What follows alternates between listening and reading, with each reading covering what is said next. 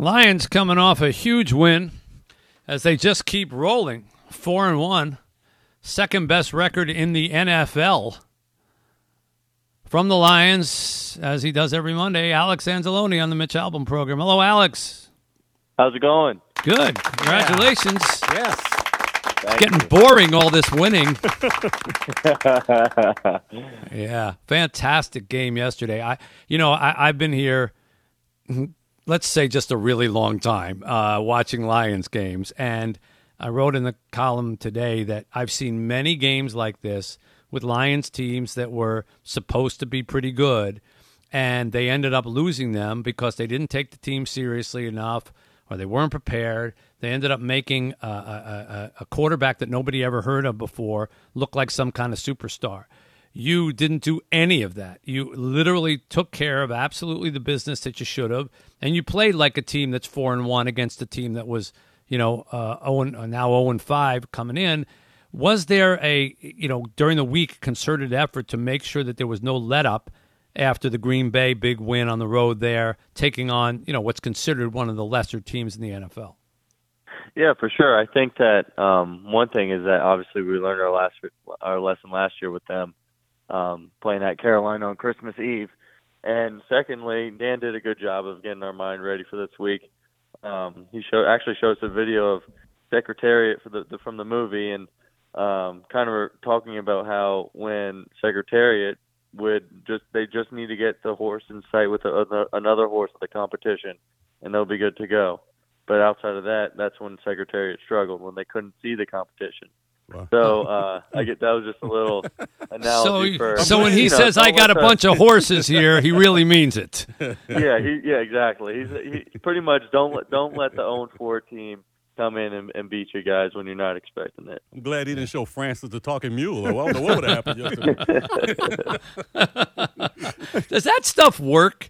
Like we sit here and we giggle at it a little bit, but sometimes we forget that there are guys in the team who are only 22, 23, 24 years old. They haven't gone through all that they haven't lived long enough for this stuff to be considered hokey. So maybe it really does inspire. Do you find that kind of stuff is effective? Movies and quotes? Yeah, for sure. I feel like it definitely changes up the dynamic of the team meeting. Those can get redundant and boring week after week after week. Right. And I've been a part of those teams that have some head coaches that are like, oh, here we go, team meeting. But no, Dan does a great job of keeping it interesting. Keeping us, grounded and know what we have to do each week. But he has different ways of letting us know and reminding us really what we have to do, which I love it. 42-24 was the final score, but really when it mattered, you held Carolina for the first three quarters to one touchdown and one field goal. And, again, the defense just continues to stun. 3 takeaways. One, an interception that, honestly, Aiden Hutchinson, who, we expect him to be good. He was, number 2 pick in the draft. But he snagged that ball like a shortstop. I was expecting him to throw it to first for the double play. That was an incredible act of flexibility for a guy his size. I don't know if you guys have had a chance to look at it on tape, but how impressive was that interception? Yeah, I saw the TV copies, but no, it's awesome. I feel like that was a great play, and that just shows he's not just a DN. He's a really good athlete. He's made 4 interceptions the past, this year and last year. So it's really impressive in that regard. And his instincts just took over on that play, and he threw it, not right to him, but he was able to grab the ball with his one hand. And unfortunately, you can tell he didn't have too much offense in his background in high school or something, because he got whacked. Yeah, he did. Yeah, he got hit so hard he couldn't dance. Exactly. I know that's illegal. He must be hurting. Yeah, I know that's a legal hit, but isn't that kind of a cheap hit that guy did? I thought when the time came, that was kind of I know it was legal, but don't you guys take care of yourselves out there? Well, I mean, I'll tell you this firsthand.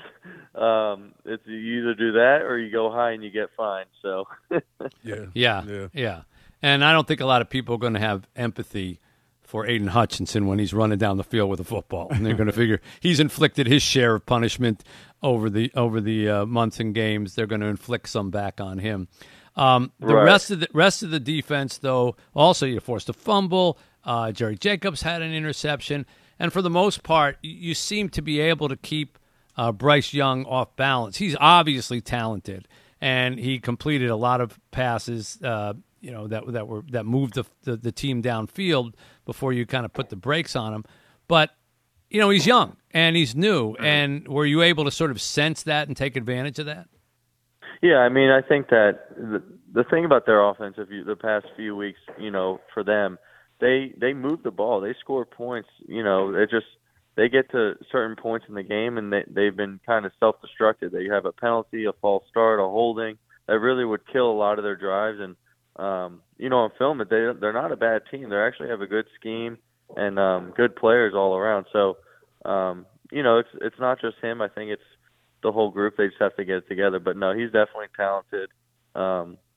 Still young. You could tell by the throw he made that Jerry picked off, or the one that Aiden did too. So, but very talented, and he's going to figure it out.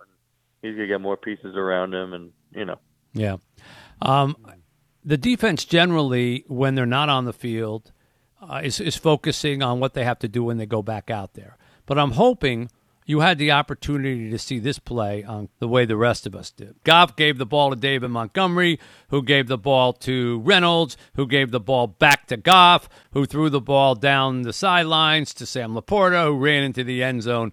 This is very much like a play that I remember calling when I was 9 years old, down in the street corner. You be the penny, and you be the bottle cap, and you go here, and you give it back to me. How much fun was that to watch, or even to practice? Right, yeah. So we saw him run it in practice, and I remember asking Jared, I was like, "You really think that's going to work?" And he's like, "Yeah, Will. I think he said he ran it maybe one other time in his career or something like that. But yeah, he's like, yeah, it's going to work." And right when I knew that play call was coming in, or that I saw him do that one flip, I knew I think when they gave it to David and he flipped it back to Khalif or something like that, I knew exactly what was happening, and Sam was wide open. It was great, and just kept our momentum going. Yeah. It had to be a great play because the 49ers ran it last night, and I thought I heard after the game that Shanahan or Kittle said that they saw the Lions do it, and they had one in their playbook, and they did the same play last night. And did they get a touchdown? It was same play, same way, because they put the two highlights of them together. It was the exact same play. Yeah. Wow. As we're talking to Alex Anzalone here, there was a milestone also for the Lions with that win. It was Taylor Decker's 100th start. Now, I know he plays on the opposite side of the ball, but he's a big guy like you guys, and they often don't get the attention, linemen, offensive or defensive linemen. And to play 100 games, to give you perspective, his first game was the year after Calvin Johnson retired. I think it was the first game without Calvin Johnson. It was the last year of Jim Caldwell's regime. I think Dan Quinn, Kenny, was the GM at the time. So he still had the whole Matt Patricia era to go, the whole Jim Bob Cooter era to go, and all the rest of that stuff before he ultimately got to where he is right now, 100 starts. I know that you guys gave the game ball to him. Any comment on what it means to play 100 games in one uniform, particularly at that position? Yeah, I was going to say that I think the biggest emphasis is in one uniform. I think that a lot of guys play 100 starts, not a lot, but there are a handful. But to play that with one team is really impressive, and that's probably one of the hardest things to do. And it's like something I can never say I can't do that. You know what I mean? Because I played on two different teams, so. It's really impressive. Well, you're not done yet, Alex. No, I know. I'm saying I can't do it because I'm played on two different teams. That's all. So, but you might get 100 with the Lions and keep playing the way they are. True. You keep playing the way you are, and you keep playing the way they are. They'll ask you for 1,000. Yeah, my wife may go crazy though. So now you head into what many feel is a little bit tougher part of your schedule. You got Tampa Bay on the road, then you got Baltimore on the road. This will be a challenge. talk about those upcoming games. Yeah, obviously the Tampa game. We're playing another divisional leader.